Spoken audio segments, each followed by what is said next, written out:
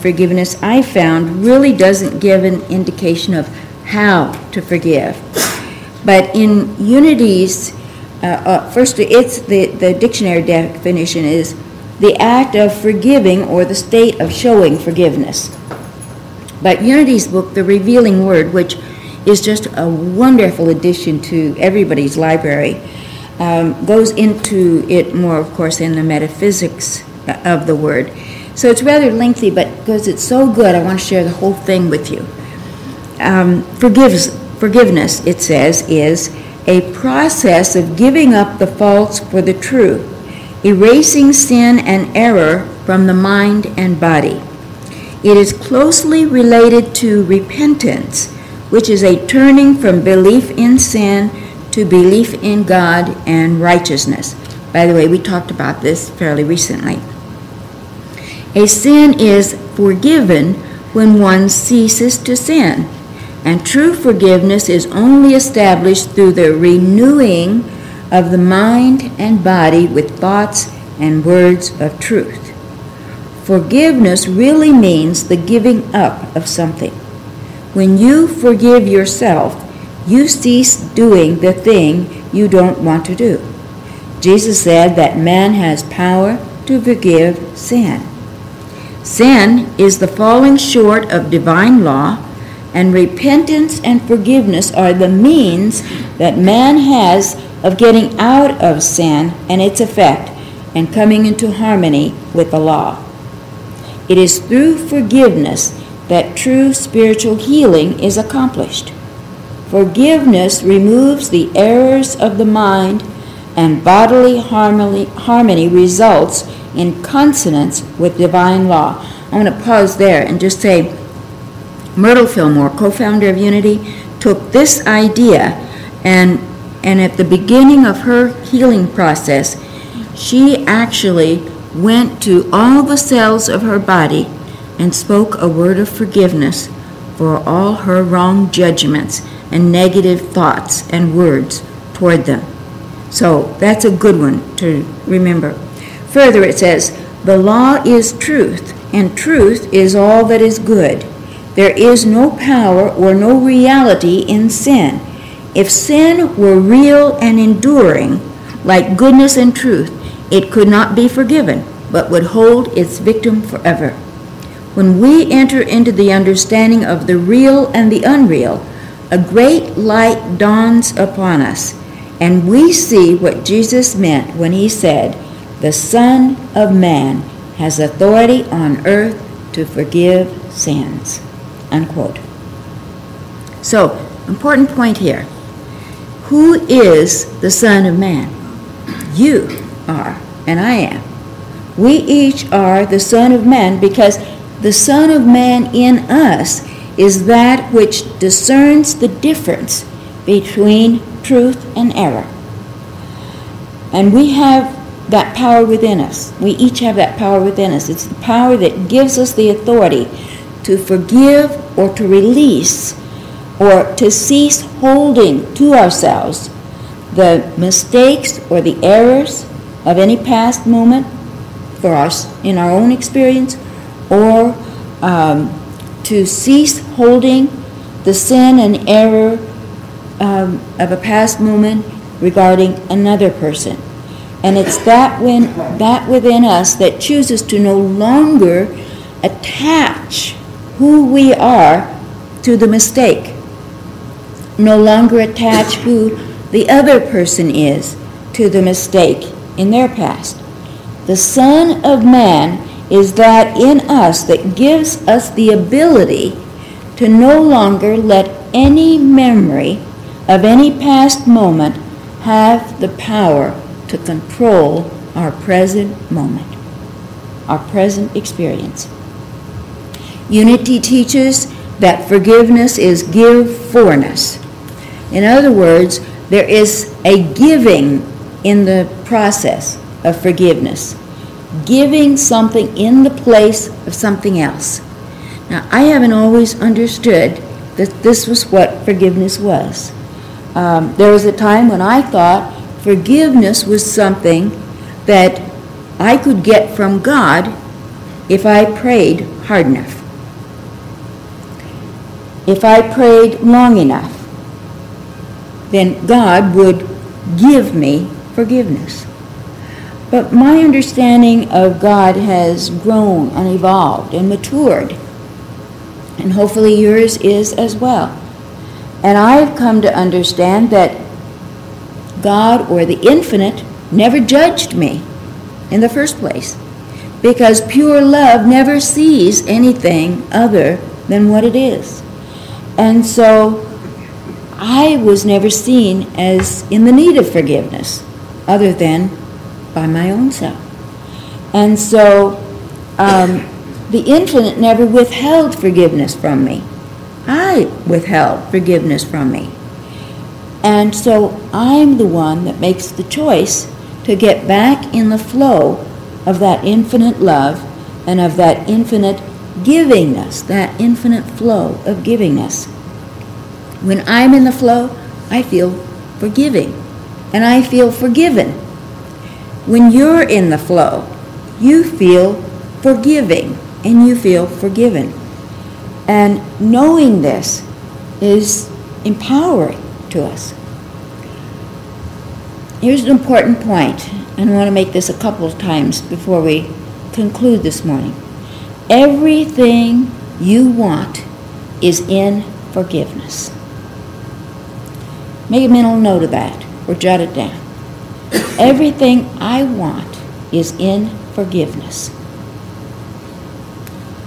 You want health? Do you want prosperity? Do you want joy in your life? Whatever it is. It's like we say, everything you want is in going with the flow, not in resisting the flow. So everything you want is in forgiveness. We all want freedom, but we can't have freedom without forgiveness. They go together, you know? They just go together. We can't hug the pain of a past moment to ourselves and be free. That's an impossibility. It just doesn't work. And so often we feel there are some things that are just unforgivable. Maybe God or the infinite forgives, but we just can't forgive it. It's just too big. Maybe someone else has hurt us. Maybe someone abandoned us. Maybe someone abused us. Or any other painful sort of thing from a past moment. And sometimes we take the approach that forgiveness is about digging up the past, and so often when we do this, we just end up staying on the level of the pain, and that gets us nowhere. So we just continue to hold the resentment or continue to have the effects of it in a now moment. So what we want to do is find a way to move to a different level. There are several levels of letting go, as you know, and I'm sure you've practiced many of these. Some of the levels of letting go are maybe not forgiveness. In other words, we don't experience the freedom that forgiveness brings. And that's really the bottom line. If we aren't feeling freedom, then forgiveness isn't happening, regardless of what stance we're taking. Our feelings aren't free, and we're still feeling a victim. One of the first things we realize is that we take responsibility for forgiveness. That it isn't somebody else's job. Somebody else does the forgiving for us. That doesn't work. There may be others who will agree with us that we are justified in our unforgiveness. There are plenty of those who will do that. But they aren't living with the effects of it. So, that doesn't really help us that much. They may cheer us on, and that serves us for a while, but sooner or later we realize we're the ones that still have the pain of it. So it's about our taking responsibility for our thoughts and our feelings in there now. And I want to underline here that I'm not saying that someone didn't do something that could be seen as wrong, hurtful, painful. We aren't saying that what someone did was right or appropriate or the highest and best thing that we would have liked. But every mistake is a result of ignorance. Absolutely every mistake is a result of ignorance. And that's true of you, and that's true of everyone else. So, someone else, if they hurt us, they acted out of their ignorance. If we hurt someone else, we acted out of our ignorance. Now, at this point, we have a decision. We get to decide, are we going to perpetuate ignorance, or are we, and keep it alive, and keep the pain of it alive, or are we going to choose something else? Wayne Dyer said, when we forgive another person, we're really saying, I no longer give you the power to control how I think, feel, or behave. I now take responsibility for myself. I no longer give you the power to control how I think, feel, or behave. I now take responsibility for myself. So it's like we're saying to ourselves, I'm just going to hold no one else responsible any longer for what I'm choosing to think right now. I'm just going to let them off the hook. They're not responsible for the thought I'm choosing right now. Now, how do we forgive? Well, that's a big one, isn't it? I'm going to give you some little processes, and maybe one or the other of these will just really ring a bell. And maybe not. I want to just preface by saying the ultimate way of forgiving is really a type of forgetting. It's a type of remembering something we want to remember instead of wanting to remember something else. So what do we want to remember? Of course, first of all, we want to remember who we are as spiritual beings. And that's our true nature. And that's the true nature of each and every one. And we're all in the process of remembering this. When we're ready to forgive, then we focused on what is the truth of us and what is the truth of others. A really good technique I found, and this one works so well, it's worked so well for me, shared it with my kids, it's gotten them through some really tough moments, and I first learned about this in Catherine Ponder's writings, and you may know about this. This is where you write to the angel of another person. And how do you do this? What do you write? You write what your God self would say to their God self. And you may have to do this more than one time. And maybe you'll even need to kind of acknowledge some anger before you get to the point of doing this, because there's something about getting to a point of acknowledging that another has a God self that's healing. You know anybody that it's been hard to acknowledge that? Sure. Sometimes it's hard with our own selves. But this can be so healing to do this. And I encourage you, if you haven't tried this, do this, because you're worth more than staying on that low-level thinking that you've had against another person or against yourself. We, as the Son of Man, have the power to forgive. Here's one of our techniques. Another process. We can apologize in our heart to anyone, past, present, whether they're in this dimension or whether they're not. I like to call this a what I never told you letter. And you just share your apology. And you accept their apology because you know it on the higher level it's being given.